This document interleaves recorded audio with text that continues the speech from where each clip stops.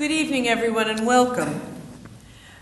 In addition to being a signatory in a personal capacity to the Tomorrow's Capital Markets report being launched here this evening, I am director of St. Paul's Institute, and I'm going to moderate this evening's proceedings.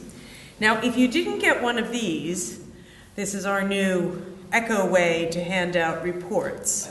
They were on the desk, and the text of the report is actually on the USB stick. So you may have it, some of you may also receive it electronically, but this is the useful takeaway for the night, to read the whole report. Now, I'd like to tell you very briefly how the evening is going to proceed. I'm going to give you a very brief introduction to the topic and the speakers. Mark Goyder, Chief Executive of Tomorrow's Company, will introduce other key players who are in the report, who are in the room this evening, and then present the core messages. Following Mark, Leon, Executive Director of Hermes Equity Ownership Services, and also a signatory of the report, will speak to the investment chain. And the three of us effectively comprise the insiders on this panel. So all of us were engaged in some ways in the formulation and the research. We will then ask the Reverend Hugh Thomas, who has seen the capital markets both from the inside as a compliance lawyer within a bank and the outside as a city clergyman, to combat as what is often called a critical friend in the jargon, particularly on the human element of the report and what behaviors are necessary for these changes to occur and how likely or easy it might be to make them happen, particularly regarding incentives. You have the biographies for all the speakers, so I'm not going to go on at any length. But I am only going to say that we're delighted that everybody could be here this evening, both the people on the panel and all of you in the audience. Now, if I do my job as moderator well, we should be done with these remarks in about 35 minutes so that we will have a significant amount of time for questions and discussions from the floor, including comments from other signatories in the audience. And then, before concluding by 8 p.m., I'll give each of the speakers a last word and also invite you all to stay for a drink to continue to the discussion. St. Paul's Institute is delighted to co-sponsor this event, not just because I've been personally involved, but also because the Institute thinks a lot about both the common good and stewardship. In particular, we think a lot about the social purpose of business and how business, financial and otherwise, is expected to serve the population and not the other way around. We actively listen and showcase a wide range of thinking on this topic across the political and economic spectrum. As a demonstration of that, and also as a short commercial, if I may be permitted, next Tuesday, the 3rd of November, at this time, we will be hosting Paul Mason, who some of you will know as the economics correspondent on television, in the cathedral for a debate on his new book called Post-Capitalism. So we try and cover a wide range of topics within the financial sphere. Now, ever since the financial crisis, and well before then in the case of Tomorrow's Company, there have been efforts to rethink our economic and business models in constructive ways. Soon after the crisis in 2010, Tomorrow's Company began to think about how to shift incentives in the capital markets to encourage outcomes that were perceived to be better in the long term and particularly in the intergenerational interests of society, and that took into account the stewardship of the world's assets. It began, if I may say, as a bit of a plaint, but has turned into a bit of a progress report as we began to discover how much good work was already underway, but also what a ginormous task we had undertaken. Having been a party to the process, I can assure you it was sometimes a relatively torturous one. But I think explaining some of the difficulties of the scope might help you in the audience better understand the outcome when you open your USB stick. In the report, we refer to the capital markets as a hydra, a many-headed beast. There are so many different actors with so many different interests and incentives that it is hardly surprising that most people call them all bankers or sometimes something rather worse that rhymes. Whether they are asset managers, traders, credit rating agencies, institutional investors, market makers, clearers, mergers and acquisitions specialists, equity analysts or salesmen, debt market salesmen, or origination folk.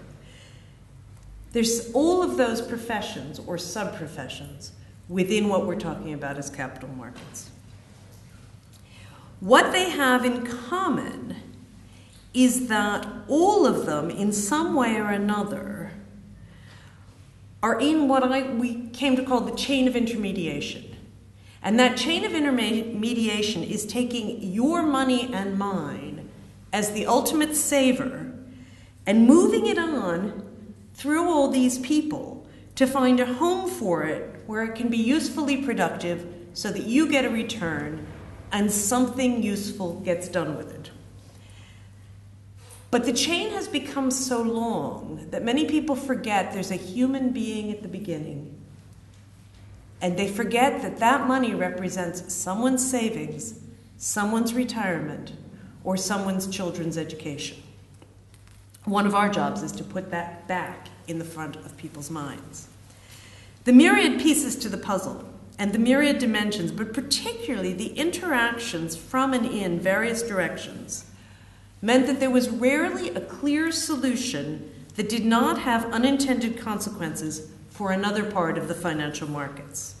It was difficult to find the right points of intervention and specific, actionable recommendations that did not start a whole further chain of events, not all of them desirable. Simply put, with all the best will in the world, we took on a project that became both larger and more difficult than originally conceived. I think that's fair to say, don't you, Mark? And almost by definition, the outcome will be partial. And there are many places where it will be relatively easy to find flaws with the work because of that. However, I think it should be looked at differently than that. I think it should be looked at as another step along the way in a movement that is gathering momentum. A movement that seeks not only to define what needs to change, but also to begin to find solutions. Examples already exist in social investment funds, the B Corporation movement that's come to the UK from the US, integrated reporting, and think tanks looking at new efforts in finance and economics. Only this week in The Economist, hardly a radical magazine, in their briefing on American capitalism, the issues of dilution and loss of control that came with the democratization of shareholders, as well as the peril of quarterly capitalism, were both addressed. This special report looked at new models of ownership, models that have become much more direct again, particularly since a lot of tech startups don't need the kind of financial resources that meant the equity and debt capital markets were so necessary that required a public listing and a public launch to raise the funds to build the steel mill or drill the oil well or build the paper mill, because today's companies don't need that same kind of capital. This article made me think that if we were guilty of anything as signatories to this report, it was perhaps in not being quite radical enough. However, to the credit of tomorrow's company, the advantage of what might be called incrementalism is that it's actionable. When reviewed in conjunction with other efforts, there are clear signs of progress. Nonetheless, for those of you who have been to Institute events before, you will not be surprised to hear that in the discussion, I'm going to challenge each one of you to come up with one actionable thing that you will do leaving this meeting to make a difference, to change the current capital market system into something that's working better than it does today. Now, having set the scene, I will hand over to Mark.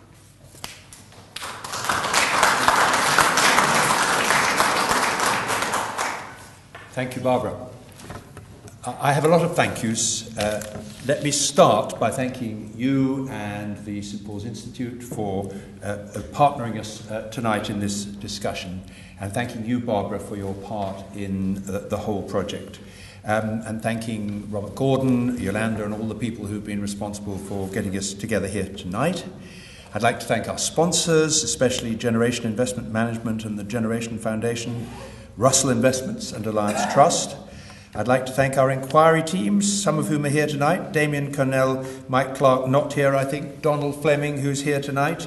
Ingrid is here somewhere. I think I saw her. Yes. Ingrid Holmes of E3G. Tim Wright of PwC. And you, Barbara. And I'd like to acknowledge the team that produced the report, because that certainly wasn't me, and were signatories. I'd particularly like to draw attention to other signatories here. I think Kayori Shigir is here. Has come in, yes. Pradeep Jetty, I think, is here. Yes. And I was expecting Galina Dimitrova, but I'm not sure. Are you here, Galina? No. But I'd like to thank all of those signatories. Most importantly, I'd like to acknowledge the contribution of Pat Cleverly, our Director of Research, Strategy and Policy, who has been the most extraordinary ringmaster through many difficulties that I won't even begin to catalogue. And Annetta Ditkova, who's here today as well, who was our senior researcher on the project. And both of them did a fantastic job, a very professional job, an intellectually very demanding job, a job of herding sheep at some time. Herding cats. Herding sheep is easy by comparison. When I get that difficult question about the complexities of MiFID or brokers' commissions, which I'm completely unable to answer, I'm still looking to you, Pat and Annetta, to help me out. So that's a long list of thank yous, and that's typical of a Tomorrow's Company report, because what we do is we try to work together with practical people who have a real concern to make systems work better and are near enough to the sharp end to be able to have an influence. We've been around for 20 years. We exist to inspire and enable companies to be a force for good. And for us, Tomorrow's Capital Markets represents an advance in the sense that it's something we really want to follow up, because for a long time Tomorrow's Company has talked about our vision of the better company of the future. And indeed, Laurie Fitzjohn, who's in the audience, is working on our Futures project, which is looking back for 20 years and looking forward in terms of what the Tomorrow's Company now looks like. But the enabling conditions which capital markets provide are so crucial to what we hope to achieve. I was always taught that good reports didn't need to be read in full. You just have to read the executive summary. And I was further taught by one particular colleague I used to work with back at my days at the RSA, that better still, what you need to do is forget about the executive summary, just have a really good title. And I think that this title is a really good title. So what I'm going to do is I'm going to talk in 4 parts about the challenges of tomorrow, capital markets and their role, investing in what we value. So I want to talk in those 4 parts. First of all, tomorrow. I don't have to labour with this audience the issues. By 2050, 9.1 billion population, more 60-year-olds in the world than people under 15. The pressure on natural resources, we're already using 1.5 planets, it'll be 2 by the time we get to 2030, by 2050, somewhere between 2 and 3. Food, the report catalogues $83 billion a year investment in agriculture and food in emerging economies just to keep up with the growing demands of population, not actually to improve nutrition standards, not actually to be better at feeding the hungry within our population, just to stay where we are. All of that investment needs to come from capital markets. Water, more than 1 billion people still lacking access to fresh water, 2 billion still lacking access to proper sanitation. As we catalogue, as Philip Sadler, I think, pointed out to us, Sao Paulo, completely running out of water at the beginning of this year, with effects that are thought to have a serious damaging effect on GDP. Carbon and energy, Ingrid Holmes, who's in the room, is championing the case with the EU. We need to double our investment in terms of low-carbon economy and new technologies and all the shifts that are necessary. And yet at the moment the European Capital Markets Union thinking doesn't seem to have factored that in sufficiently to what we need to do. And technology. I mean, no time here to catalogue all the changes in technology of tomorrow, except to say that actually, if we have technology that is so smart, sometimes for evil purposes, as Dido Harding will testify, and sometimes for good purposes, if we have technology that's so smart, doesn't that have something to say for what we want to do in terms of what Barbara was talking about, in terms of humanising our capital markets? So that's the challenges of tomorrow. What about capital markets? As Barbara said, directly or indirectly, the capital in our capital markets comes from the savings of people like us. So it's logical for us as human beings to want to see that capital used and mobilised to tackle the huge problems of tomorrow that we've just talked about. And as Barbara said, we talk about this ugly beast, the capital market, but a beast that we believe to be adaptive. There is hope. The beast isn't completely out of control. By our actions, we can steer it. It's just we need to create the right boundaries, the right rules, the right standards of behaviour. And as Damien Cornell reminds us in his think piece in the report, provided we don't imagine we can do it all through financial incentives. And indeed, there are many perverse financial incentives running through the system.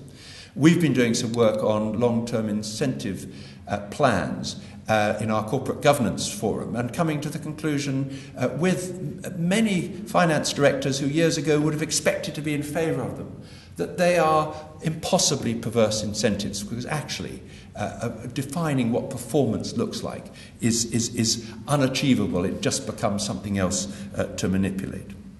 So that's the thing about markets, capital markets. Good servants, bad masters. And of course, too many economists have taught us things that we're having to unlearn, that markets are perfect, that economic behaviour can simply be explained in terms of people's desire to make money, that shareholders and stakeholders are different people in different compartments, as opposed to the idea that actually they're different aspects of the same person.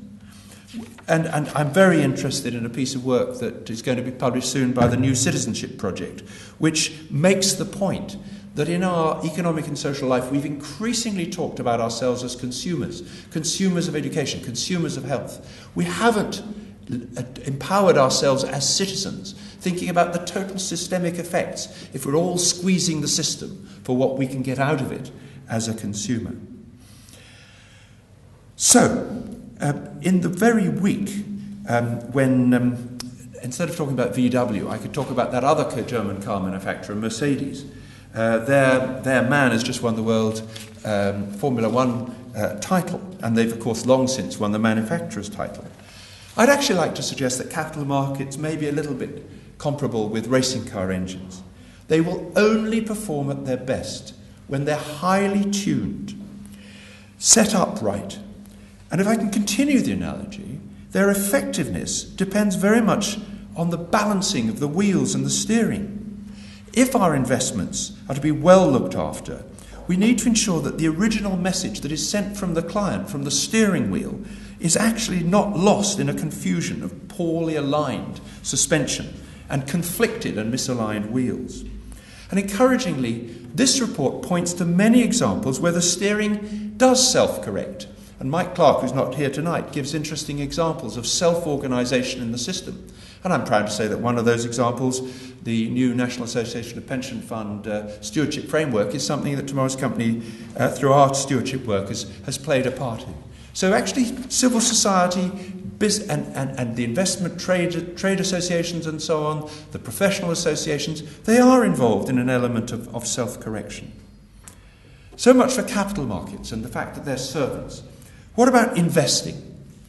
Leon is going to talk, I hope, about investing being something that takes place in the context of a whole chain. And it was something that was mentioned by Barbara. If we want to get the right results, we certainly have to understand what that chain is. But there's another assumption that people often make, that capital markets are simply about investment. They're not. They're also about trading. And one of the things in this report is the balance between trading and investment. How do we keep the casino economy in check? Of course, trading is part of the necessary functioning. Liquidity is part of the necessary functioning of the capital markets. But how do we keep that balance right? In this report, we're saying that we need a number of realignments if we're to get that right, if we're not to end up with the real economy of wealth creation being overwhelmed by the casino economy. And so, for example, we talk about some fund managers who talk as if and get business from people as if they're handling long-term mandates. And actually what they're doing is short-term trading. That's one realignment we need. Then there's high-frequency trading, where there may be mechanisms like delays and other remedies which ensure that a few players don't get to rig the casino and get an unfair advantage. And in the appendix of the report on page 34, we offer 3 very good practice examples of better alignment. Fund managers who are actually saying, you only get to pay us after you've had good results, and in some cases, and we reserve some of the gains we've made for the lean years when otherwise you'd have nothing. On page 30 of the report, George Latham of Webb Asset Management, who's here tonight, makes the case for a focus on climate change risk that doesn't simply screen out the undesirable carbon-heavy investment, but supports investment in a new economy where better solutions are developed. And Donald Fleming, who's here tonight, talks of a new alignment in the report between the corporate pension fund and the sponsoring company, rather than the old, rather conflicted model where they're assumed to have opposite interests. So you can see through many of the issues coming out of the reports this issue of how can we align investing in a way that produces the results that we want. Which brings us finally to the issue of investing in what we value. There was a story in yesterday's Financial Times that I thought brought out some of the issues quite interestingly. I don't know if you read it, but Vanessa Holder was writing as follows. She said, investors are piling pressure on companies to lower their tax rates, despite the growing assertiveness of tax authorities and heightened reputational risks. Some investors were focused on transparency, reputation, and the stability of the tax rate, but for many, it was simply a case of minimising costs and maximising returns. Now, the question that leaves me with is, did I give the institutional investors who are handling my pension and my savings a mandate which said, my definition of value is that you go out and tell companies in all circumstances to minimise the contribution they make to society through their tax contribution? That, to me, is an example of the mandate not being clear enough, investors making an assumption about what we, their clients and beneficiaries, ultimately want. Again, it's back to the issue of, are we consumers of financial services, or are we also thinking as citizens? I think we all believe, and Tomorrow's Company produced a report on this called Tomorrow's Value, I think we all believe that for too long we've been told that pension trustees and other decision makers cannot make decisions that reflect their ethical principles, and if they stand in the way of short-term financial returns. I've always found that dogma hard to understand. It assumes that we know what are the right methods in the short term to achieve financial returns. Probably the kind of methods that were causing investors to pile into Marconi shares about 15 years ago, just at the time when perhaps they should have been piling out of them. But the legal position is becoming clearer. The Law Commission has made it clear that it is permissible for pension trustees to use their judgment to factor in much more long-term considerations of risks. So, in conclusion, Barbara, I was very inspired looking at the St Paul's Institute website by a homily that you gave on the subject of the harvest a few months ago. And it made me think that years ago it was so much simpler. You could just talk about economic activity in terms of sowing, growing, reaping, threshing, winnowing, storing. That's it. Tomorrow's harvest would have been a much easier report to produce. What are we talking about? Saving, investing, stewarding assets, providing investment advice, managing funds, dealing with conflicts, starting, growing, financing and floating businesses, putting in place the right boards, creating the right cultures and the right measurements and the right incentives, appointing the right leaders, stewarding those companies for today and tomorrow, ensuring they're properly accountable. It is a very complicated system that we're trying to get a more simple human influence over. And somehow, it seems to me the importance of this report, the importance of the work that we want to do in following it up, is how can we bring to bear that golden thread of stewardship that, working through all of those complexities, ultimately ensures that the seeds that we sow in the economy of tomorrow are giving us the options that enable us to shape this harvest of the future, meeting the needs of the generations of the future that we described at the start. Capital markets exist to serve wealth creation and societal health. So I urge us all to take every step we can to ensure that they're attuned to that purpose. Thank you very much.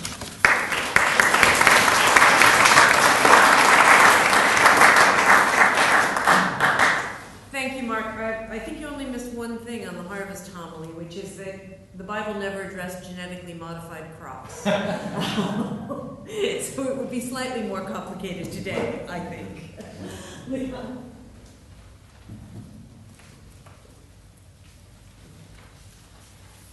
Thank you, Barbara.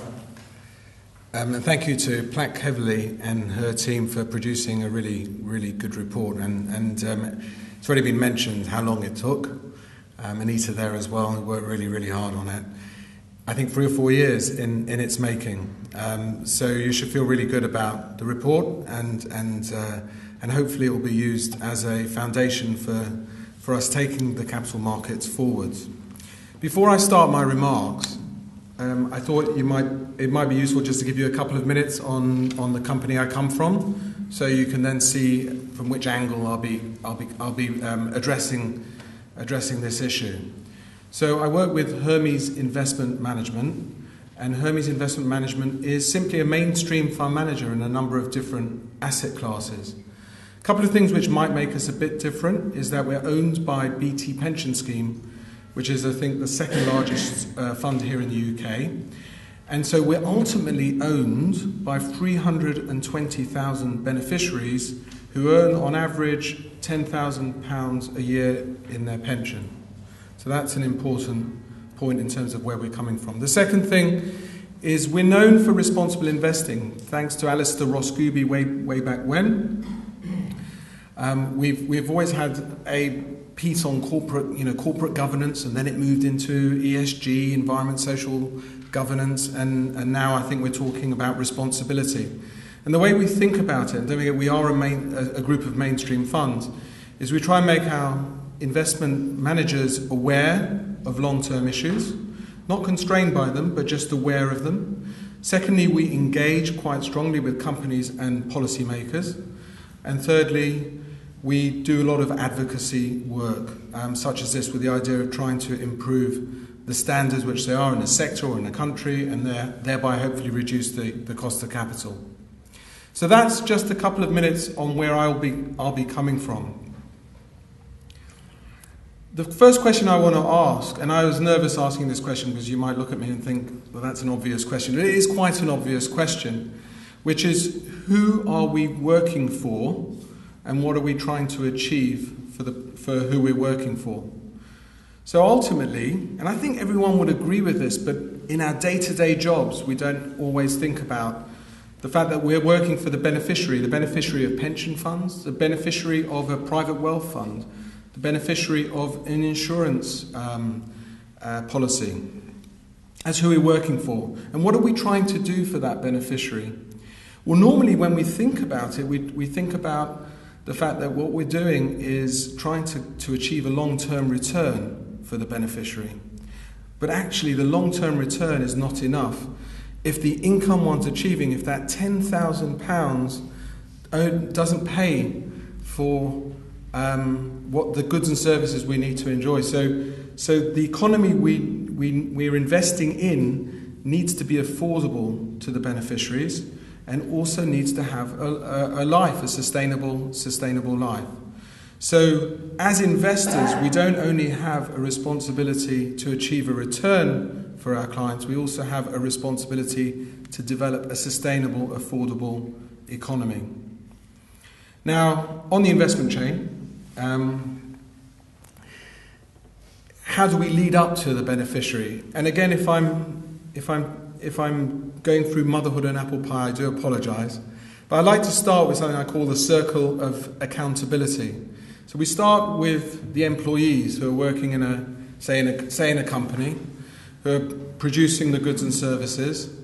They are accountable to their management. The management's accountable to the executive committee of a company. The executive committee is accountable to its board, who hopefully will have independent directors. Those independent directors of the board are accountable to the asset managers who invest in the company. The asset managers also are accountable, and they're accountable to the asset owners, their clients. And the asset owners are accountable to the beneficiaries. The beneficiaries, of course, are the employees. So you have a nice circle of everyone's accountable to someone, which is quite a nice discipline. But going through that investment chain, we're not the only ones in the investment chain. You've got the investment banks who come into the investment chain where they're encouraging, say, M&A activity, trading, providing sell-side research, and all the good things which investment banks provide. You've got the investment consultants who are in the chain as well, advising typically the pension funds and on their behalf trying to hold the asset managers to account. You've got the regulators, you've got the government, you've got the lawyers, you've got the accountants who really are working for the owners but being paid for by the companies. So you've got a number of different actors in this investment chain, and Professor Kay in his interim review a couple of years ago laid out what all those incentives are. And the incentives and the power in the investment chain differs significantly from actor to actor. So I don't like to pick on investment banks, but investment banks on the whole are pushing through transactions. M&A is a transaction. Once that M&A transaction is done, the investment bank has achieved what it's achieved. It's achieved its cut, if you like, of that transaction. Same with trading. And so we as engagers with banks will encourage investment banks to make sure that they're being responsible in terms of the advice which they're giving. But their incentives, and they also have quite a bit of power because they've got quite a lot of influence over the companies which are making the decisions. Just thinking about the board versus the asset manager, the board has asymmetric information about the company, knows a lot about the company or should know a lot about the company. A typical asset manager will hold 70 stocks and maybe hold 0.5%, 1% of that stock. So again, very different power and influence and very different incentives. And so what we're trying to do, and I think what the report tries to do, is think of different ways where we can align the incentives along that chain. Now, a number of you may have read in the press, or may have even been involved with what happened at the Investment Association 2 or 3 weeks ago, where the chief executive, Daniel Godfrey, was ousted. And I'm not going to go into, because I'm not privy to, the ins and outs of why he might have been ousted, but at the time and over the last 6 to 9 months, there have been issues around investment principles which the Investment Association put forward. And if you read those principles, there's, I think, 10 overall. I don't think any investor would say we don't believe in these principles. The one which gave most consternation was putting customers first before our own interests. And I think the reason it gave people consternation was, well, if we put customers first, we won't be able to make a profit. But only either 24 or 30, I forget, 25, thank you, 25 investors out of a membership of 240 signed up to the principles. We found this surprising and concerning. We're concerned that now we're sort of, as an industry, we're encouraging regulation when we could have been self-regulated. We thought about it back at Hermes and thinking, well, what can we do? How can we get our employees? We did sign the principles, but how can we get our employees to really come in on these principles? And so what we did, we announced last week, not as a holier-than-thou piece of work, we announced that we were rolling out a pledge. And a pledge which would go, we're encouraging, we're not forcing, encouraging employees to sign. Now, that pledge encapsulates a number of the different principles from the Investment Association, encapsulates some of the things which the FRC Code of Conduct would expect you to have. It does play a little bit to our own beliefs as an investment manager. And so that's there. And why are we doing it? Our Executive Committee, Management Committee have signed the pledge, but we're going to go through with each of our employees as groups, we're going to go through some workshops where they can think about the beliefs and what it means for them. And we've written them, and they're, as such, they're more simplistic than they might otherwise be. We've written them in a general way so that every employee can sign them. So looking forward and taking the report, there's many recommendations or provocations in the report, which I certainly encourage you to read. I just want to pick up on two which matter a lot to my own heart. The first one is about empowering the asset owner, and the second one is around stewardship. So in terms of empowering the asset owner, the relationship between the asset owner and the asset manager, in some ways the asset manager is more of a consolidated industry than the asset owners, probably has more skills and technical ability than maybe the average group of trustees, and also are working full time, which you would not always see with trustees of asset owners. So there is already that differing influence there, and also the incentives can be quite different. So the first thing we'd like to see, looking forward, is for asset owners to feel that thinking about environment, social governance factors, thinking about broader views of what value is, i.e. also thinking about the sustainable, affordable economy as well as the return which they might be delivering for their beneficiaries, that should be part of their fiduciary duty. And here in the UK last year, I think it was, the Law Commission did come out and say, asset owners, you can think about environment, social governance factors as long as they're material. You can think about it over whatever time frame you feel is appropriate. And if they're not material, but they still matter to your beneficiaries, as long as they don't take away from value, you should also think about that. So we've got that fiduciary duty coming in from the Law Commission. And there is also a piece of work which UNEP-FI and others are doing on fiduciary duty across a number of different countries, which hopefully will give more power to the asset owner to say that this is important, a part of their fiduciary duty. The other thing I think we need to think about in terms of empowering asset owners, and this has been said many times before, is how can asset owners set mandates which allow asset managers to fulfill what the objectives of the beneficiaries are over the long term. And I think there, again, the issue on transparency, so that fund managers are very clear what expenses are linked to the fund, and not just hide it in terms of some of the costs of the fund, what they might be, what the costs of research are. But there's also about how can you set a mandate where you encourage your asset manager not only to maximise the return, but make sure that that's not at the long-term risk of those companies or the industries which those companies are in. And so I think there, if we can strengthen the mandate, we can thereby empower the asset owner. Secondly, on stewardship, and there's a lot I could say about stewardship, I won't. Stewardship we can think about in terms of engaging with the investments which we have, the companies which we have, or if we directly manage real estate, how can we manage those so that they are sustainable for the long term? And then there's the advocacy side and the public policy side. We need to work more as investors. I went to a Chatham House Rule Investment Association meeting with a number of different investors there, and one of the Investment Association principles was working with other investors. And there was one particular person who put their hand up and said, I can't do this. Why can't we just do our own thing? I believe it's really important that as an industry we step up and together we lift the standards within the industry. We can do so much more together.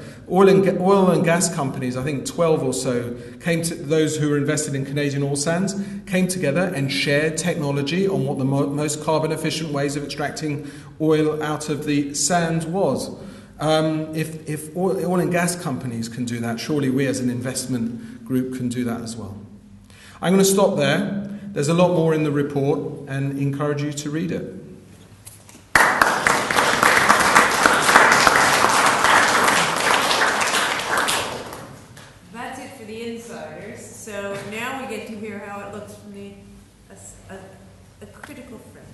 Well, thank you. I was very pleased and delighted to accept this invitation from Barbara. But the closest come to today, I have to say, the more rash I think I may have been. And for this last 20 minutes, I felt like on the way to the pulpit, and I'm thinking I really should have rewritten what I've just written down. But I'll go with my initial thoughts. Now, I'm not sure in what capacity I am commenting here this evening, as a law and compliance professional in the city for 25, 30 years, or as a cleric. And in fact, I did a quick change in my way before I came to St. Paul's this evening. However, did not Lloyd Blankfein of Goldman say that his firm was doing God's work? So where is God's work in the capital markets? And although I might not entirely agree with all his comments, I certainly do believe that one's faith's perspectives, whichever they are an integral part of the approach and a guide to any solution. And I often ask myself, where is God in all this? So for me, my faith informs my approach in business, and also, just as importantly, I believe, my experience in business enables me to have a greater reality in my focus on faith issues.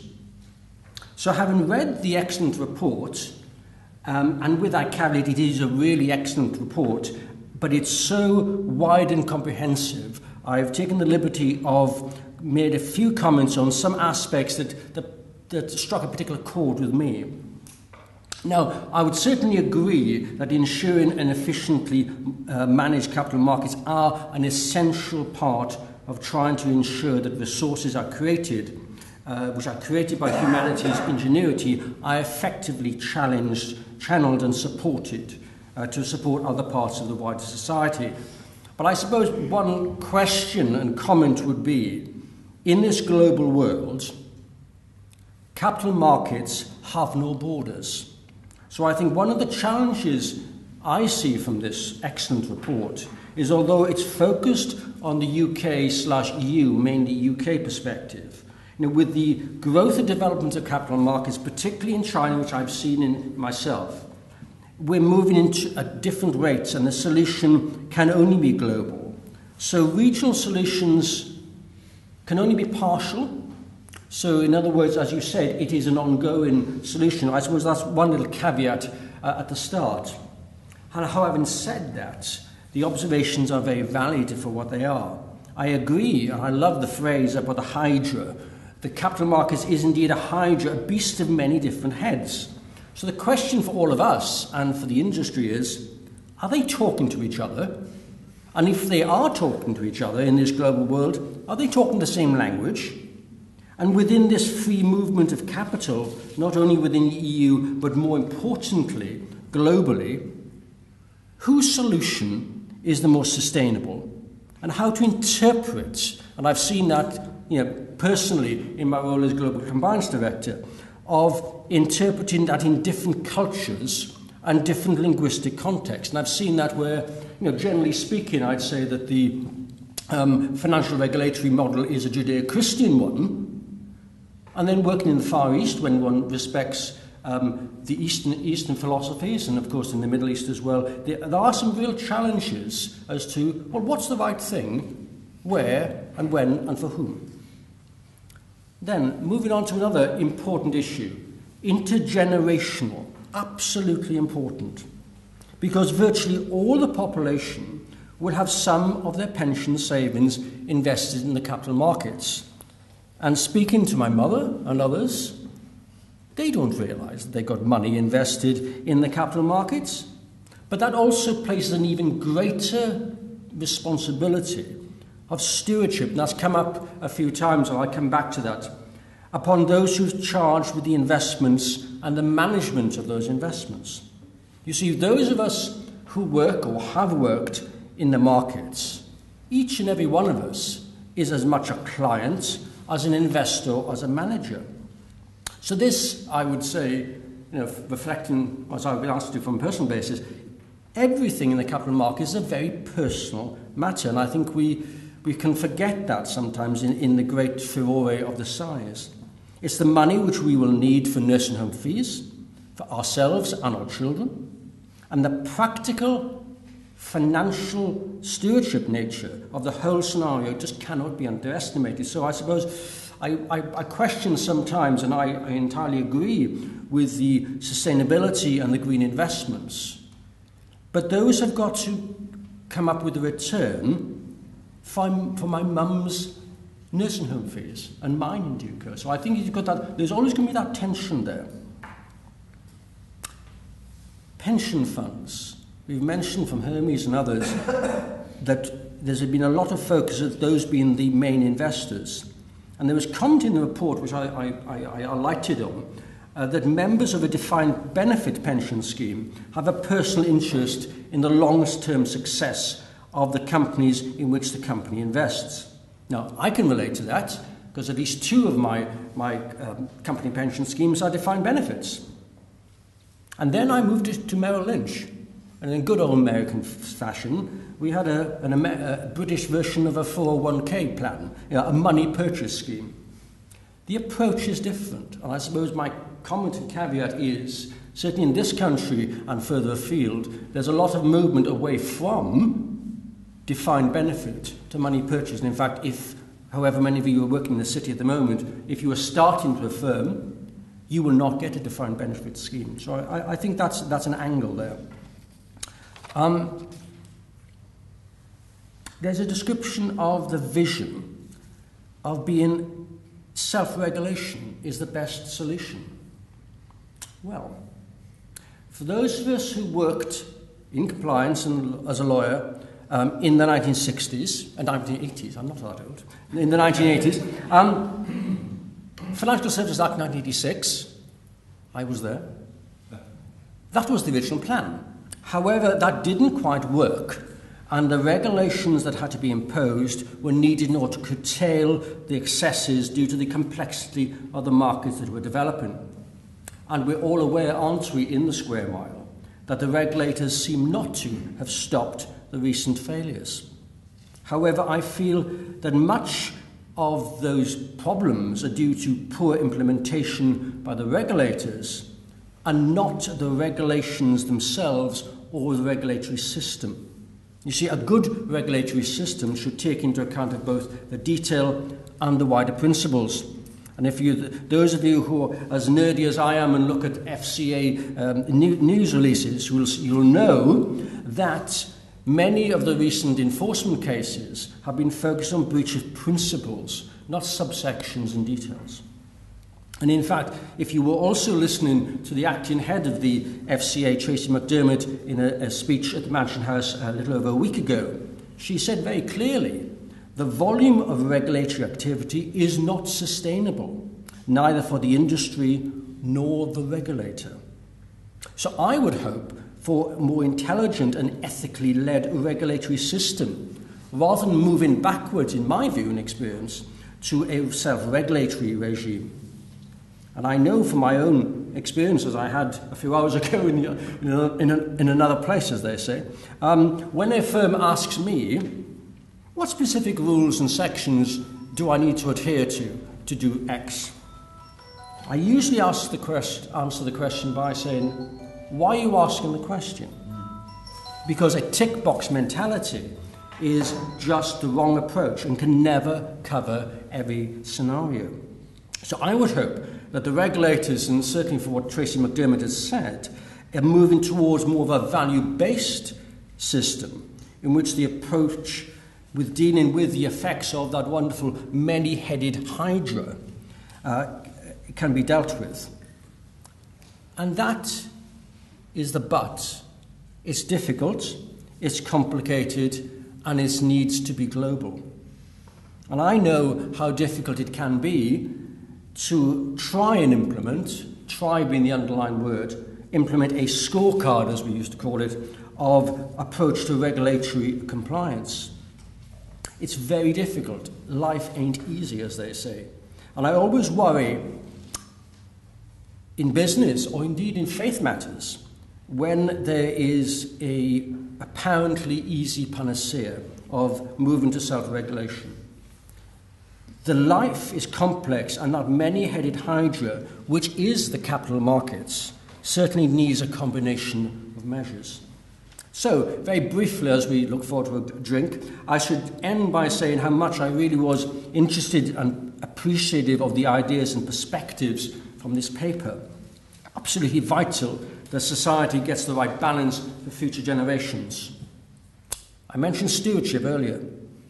So I suppose I should say and remind us that that stewardship that so many people talk about is a Judeo-Christian concept whereby humanity is reminded that their health and their wealth is not down to their own good fortune, but is provided, we believe, as a gift from God.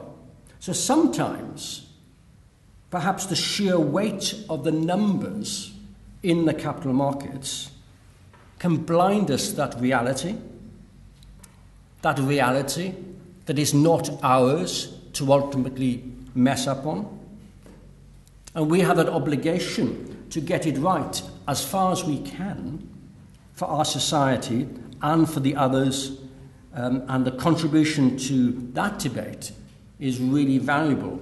And I really thank Tomorrow's Capital for a very engaging and well-researched paper. I look forward to, as I was commenting earlier, the ripples on the pond will be expanding for some time to come. Thank you very much.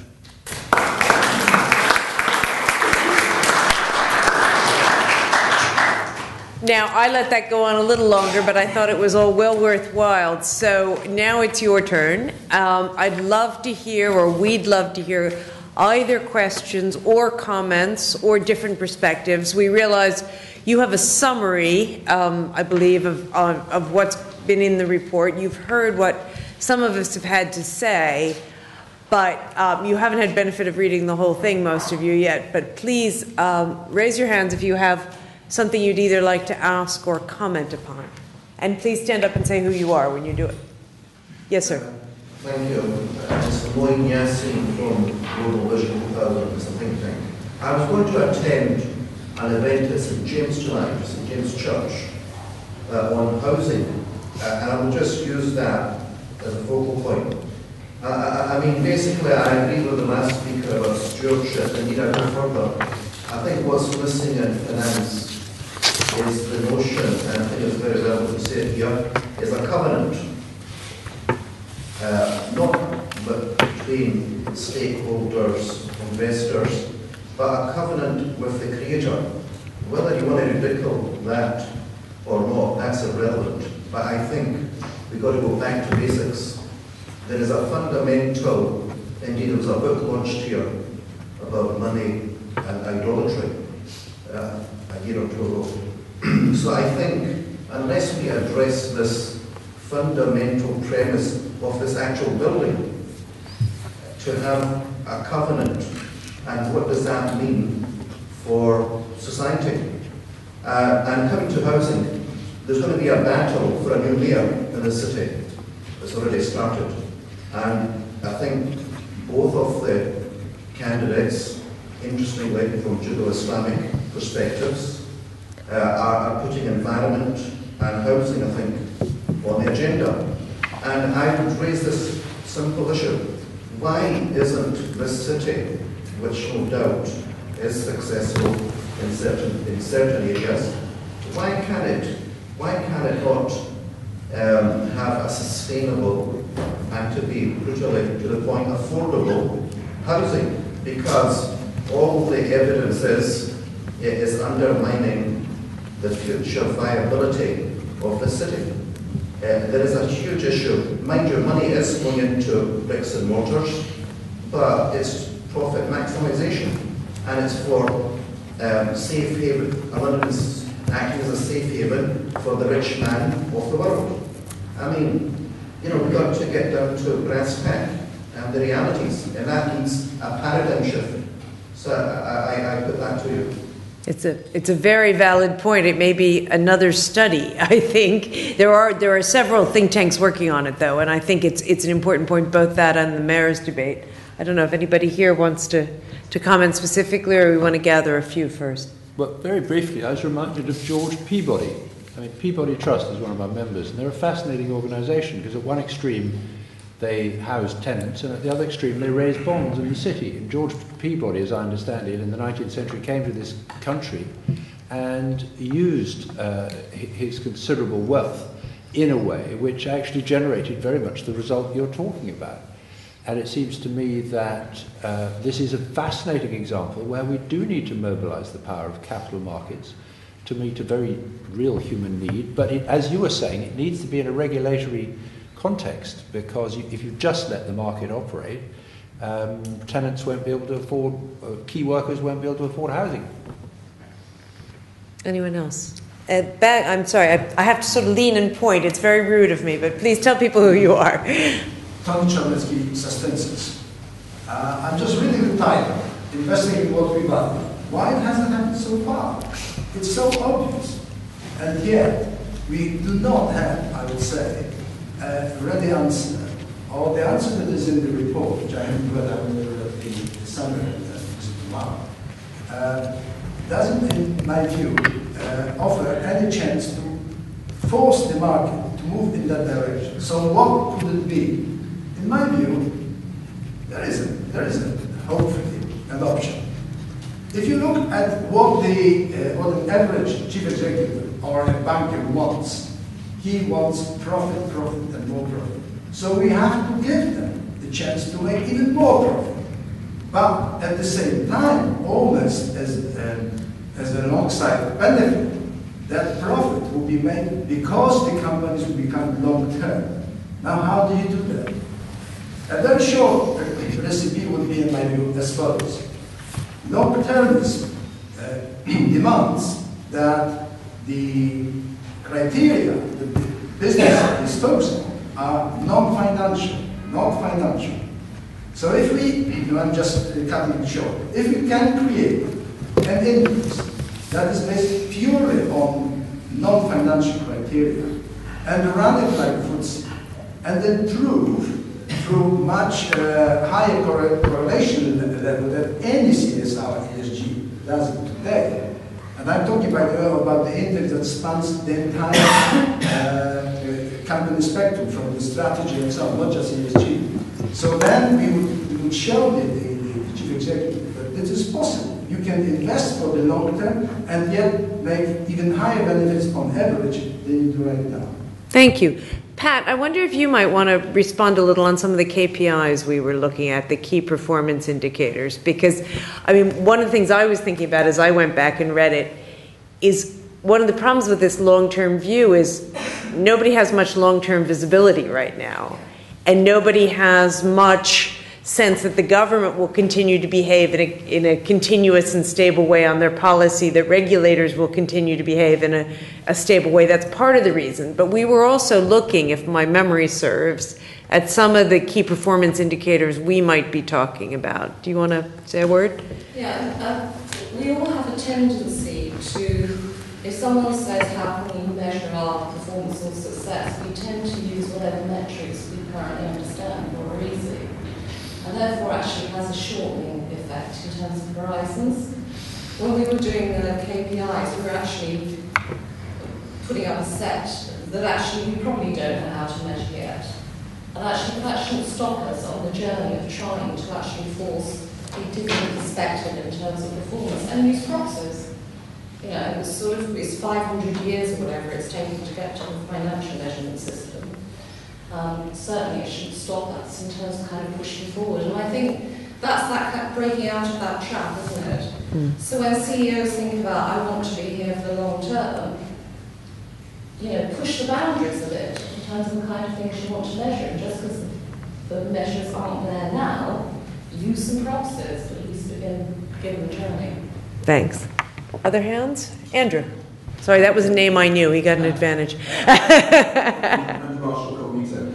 This is maybe more a comment for the Formation event, but I wonder to what extent, and of course it's reading the report obviously, to what extent it's trying to fill a void in a narrowing political, in a period of narrowing political choice. So, you know, if you think about FDR, significantly regulated capital markets, the national government decided to look at capital markets in chunks of the economy. But for the last 30 years, it's pretty hard to see in a lot of elections in the West different policy outcomes on these issues from the elections. But for 200 years before the 1980s, meetings like this in Britain and North America, we'd be thinking about legislation. What do we legislate to solve the problem? But there seems to be a sort of general feeling that that's impossible today. But it's unusual. But isn't the issue, as I think Hugh was saying, that we have no global government? And how do you, what legislation we bring forward here that simply makes it easier for business to be moved elsewhere without changing the behaviours? Which is why, in Tobias Company, we very firmly believe in that there is such a thing as a combination of commercial companies, of government and civil society, governments and civil society working together. And there are many good examples of frameworks that have been formed, Forestry Stewardship Council being one, but there are lots, and there are some in finance as well, where actually you have collaboration by civil society almost filling that vacuum. And maybe that's the equivalent to what you were talking about. I was just going to comment. Yes, I agree. I suppose the issue that struck me is you've got the nudge. You know, in number 10, there's a nudge unit, isn't it? Yes. And effectively, there is a global organisation, IOSCO, but it's not really hasn't got that power globally to do it. So I really see a bit like the pebbles in the pond. This being a global nudge process, which you've started here, and that's the only way you're going to do it. I mean, gone is the age of the nation state, certainly in the capital markets. Don't tell them in Westminster that. Yes, sir. John Paul from Share Action. Those of you who don't know us, we're a charity that campaigns for responsible investment across a number of fronts, including connecting individuals up to their savings and maybe even Reverend Thomas's brother. Direct questions about, you mentioned the Capital Markets Union proposals from the European Commission. What would you say are the things that need to be in there to make this kind of stuff and that stuff we have made for reality? Could we ask Ingrid Holmes to answer that question? And ask you to stand up and turn around so people can hear you. We have been working with the European Commission to make a case for this longer-term value creation, particularly around dealing with climate risk and wider related environmental, social and governance issues. And the VW scandal is a brilliant example of all three of those in one package. So I think the challenge for the European Commission is to understand exactly how in this broad spectrum of interventions we can take a process forward.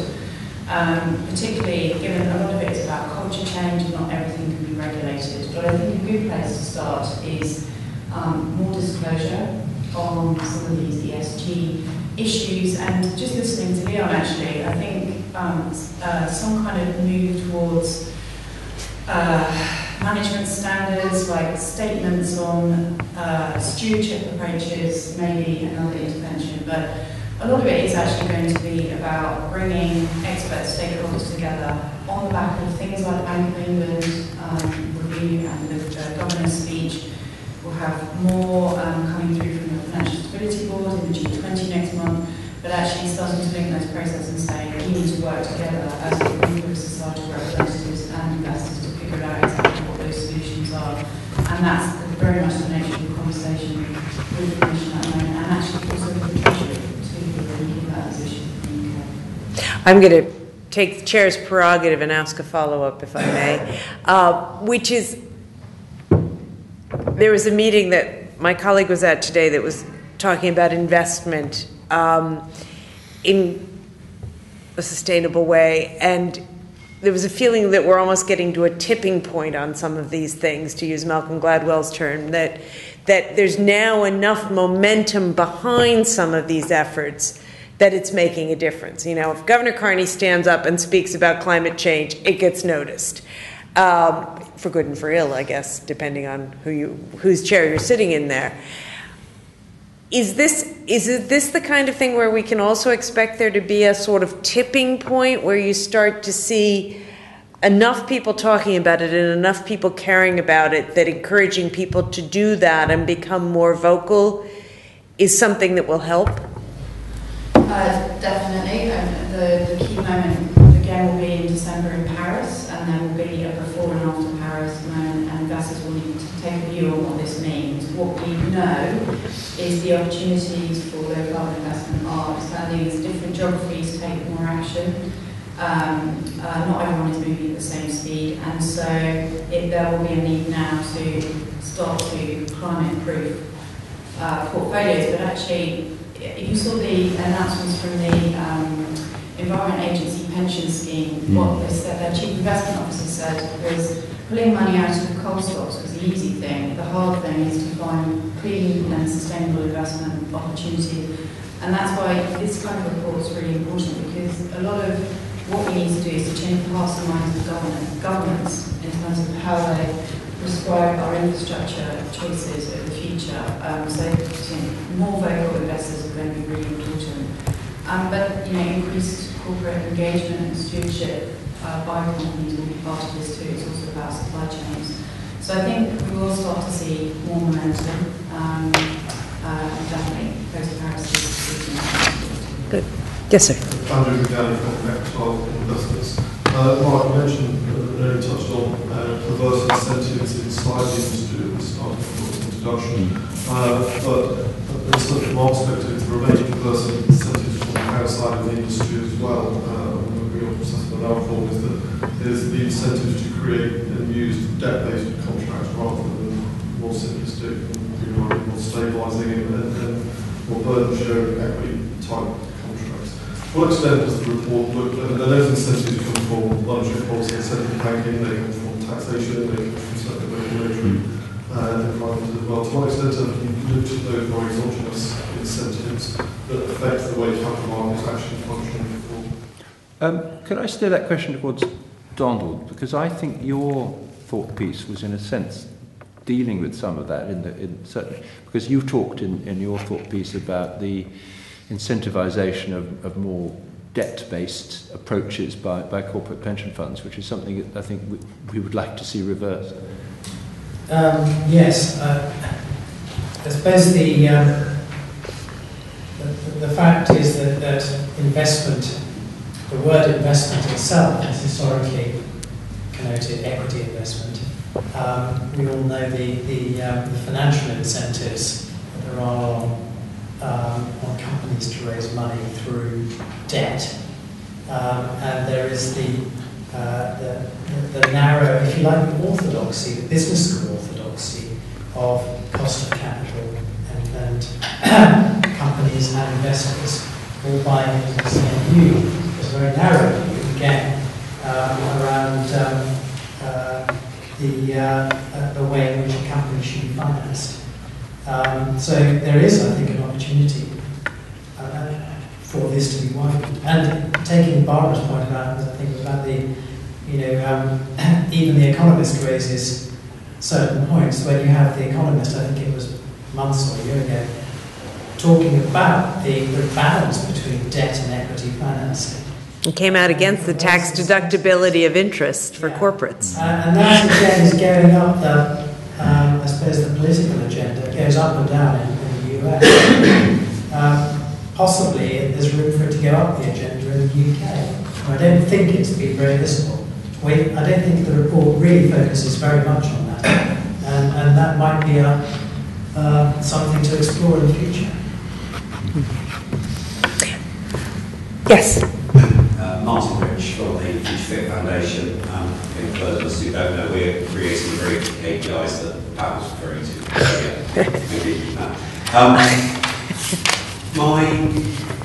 The underlying concern with a lot of the conversations I hear around this space is an underlying belief within society that actually this is still a choice.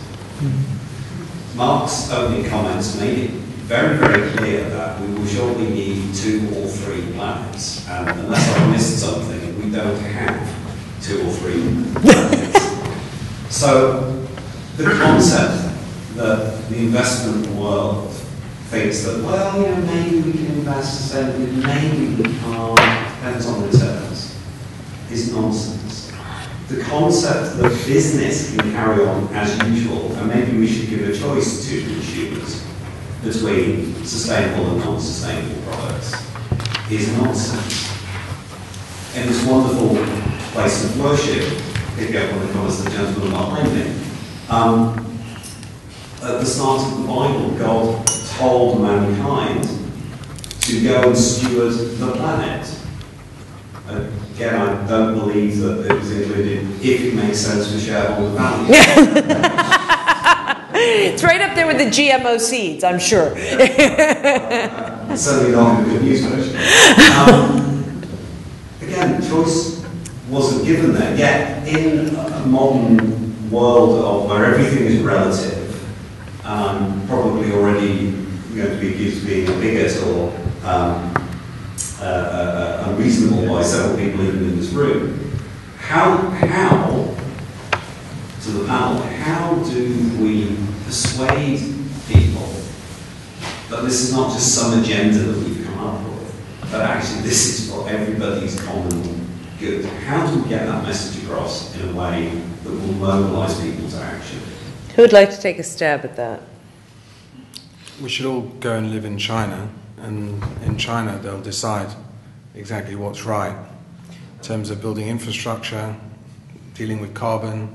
It's much easier in a command economy to make some of those the changes which we're making.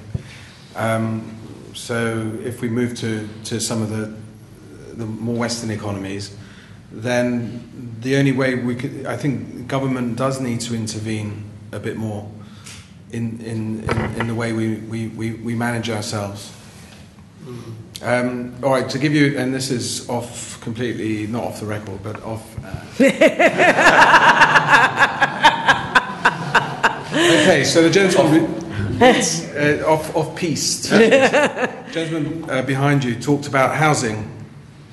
The reason we've got a really major, difficult problem housing in a number of different economies around the world is because housing has become unaffordable. Why has housing become unaffordable? Well, the ironic reason why housing has become unaffordable, it was just very easy to get a mortgage. Because it was very easy to get a mortgage, that led to a lot of housing inflation. And now housing is, and the debt which is linked to housing is 70% of the money supply in the UK. And it's similarly in the US. And all that money supply is created by private banks, not by the central bank. So one thing which different economies could do is give central banks the right to create money and set that at a level which makes some of the goods and services more affordable. And I know that's sounding a little bit like Corbynomics, but I read 2 or 3 books on this subject before I knew who Jeremy Corbyn was. So there may be something as radical as that which could be done. So a big quantitative easing. I wouldn't call it quantitative easing. It's about just making up money. Well, ultimately, what we consume are the goods and services which we produce. The reason why there was a significant crash 6 or 7 years ago is the money which we had created to mirror what we were consuming suddenly wasn't worth anything, and so created a suction in the economy, and that's why we needed all that quantitative easing. There's another think tank out there called Positive Money that some of you may know of that wants to get rid of fractional reserve banking altogether. But it's not fractional reserve banking at the moment. No, but the point is, how do you get from here to there? I think one of the issues is even if you were to try and put in this kind of transition, right now it would come at an enormous pain to an awful lot of people if you tried to stop the process that is so well underway. But if you believe that this is just one aspect of tomorrow's capital markets, and sorry to take it off piste, but I was asked, if you believe the positive money story, then there is a transition which you can take to take away the responsibility for creating money in the economy from the private banks to make it more central, which until 3 or 4 years ago was the way, and I used to be an economist, was the way I believed it happened. And that's so we might be able to switch that. That might bring some stability, for example, to the housing market and make it potentially more affordable. Just on the other aspect, that's definitely an area I don't feel qualified to trade in, not being an economist. But the area of choice, Martin, I think that my attitude is we need to use every possible instrument. As Leon said, we are in a if not a total democracy, a non-command economy. And in a non-command economy, what is wrong with saying, we just know that out there they feel angry and let down by what companies seem to stand for now. They feel angry and let down that companies seem to treat people as disposable objects. They're angry and they feel let down, that they feel companies try to cheat customers sometimes when they're not caught. Now, that's not the total picture. I do believe many companies are a force for good, but those are the attitudes that are out there. Now, it doesn't seem to me impossible that through this stewardship agenda that we in Tomorrow's Company and others like Hermes are working on, we could actually get through to people there's a connection between your savings and how companies behave. And that we could actually persuade the intermediaries in the system to start saying, well, let's offer some stewardship funds. Let's offer the kind of funds where people will know that fund holds the management's feet to the fire when they try and pay themselves too much. It seems to me that using the consumer economy as one of many instruments to try and achieve the change is desirable, although I accept, like you, we don't have a choice. But in a way, we also don't have a choice about the fact we live in a non-command economy. I'm going to use that opportunity to begin to wrap up so that you get your drinks as we promised, when we promised. And I'm going to ask each of the panelists to make a comment. I, again, am a horrible person. I'm going to take the prerogative to do it first because I think one of our issues here, and I was listening, Leon, and I understood what you're saying because I worked in the capital markets all my life. And I think many of the people in this audience will have, because they also do. But I think we tend to speak a language when we talk about these things that 95%, if not 99% of the population don't understand at all and whose eyes glaze over.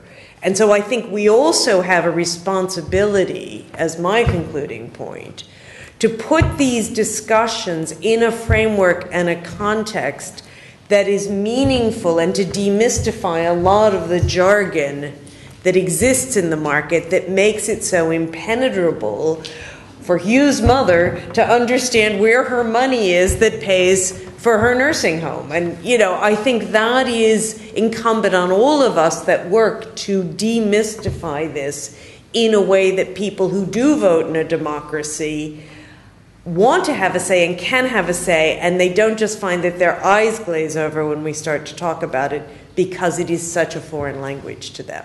So that's my concluding point. Hugh, can I ask you to go next? Yes. What comes across to me, I suppose, in lots of different ways, and it's been said a few times, is stewardship. I go back to the point I made at the end, which is really we risk forgetting when we see all the noughts attracting the markets that this is not our own money. This is not something for this generation. It's for the generations to come, and actually to personalise it.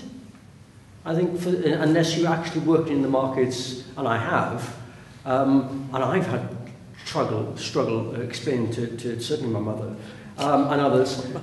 But I think we really should try and be good salespeople for this concept, not only in the political agenda, but in the general press and media. I often say these things, it's too important to be left to the specialists. Thank you. Yeah. So I would agree on the stewardship front. I think stewardship, but not only from investment managers and owners, but across the investment chain, to be focused as much as possible on what we're trying to achieve ultimately for the beneficiary. I think, and one thing I like about the report is it's made up of 30 to 40 recommendations or provocations.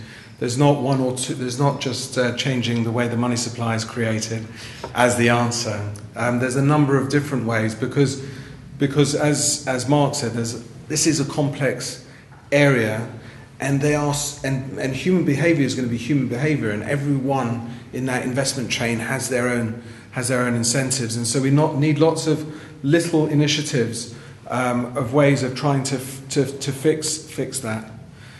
And then I think there's also got to be something about making people accountable and transparent, and making their actions transparent. Because the more that happens, the better behaviour I think will encourage. I'm not talking about a blame game, but just accountability and transparency of one's actions. And Mark, final comment for you? Thank you. Well, I'd like to sum it all up in empowering the client of this whole complicated system. And I'd like to give two illustrations, one of which represents my commitment, going back to your very opening challenge.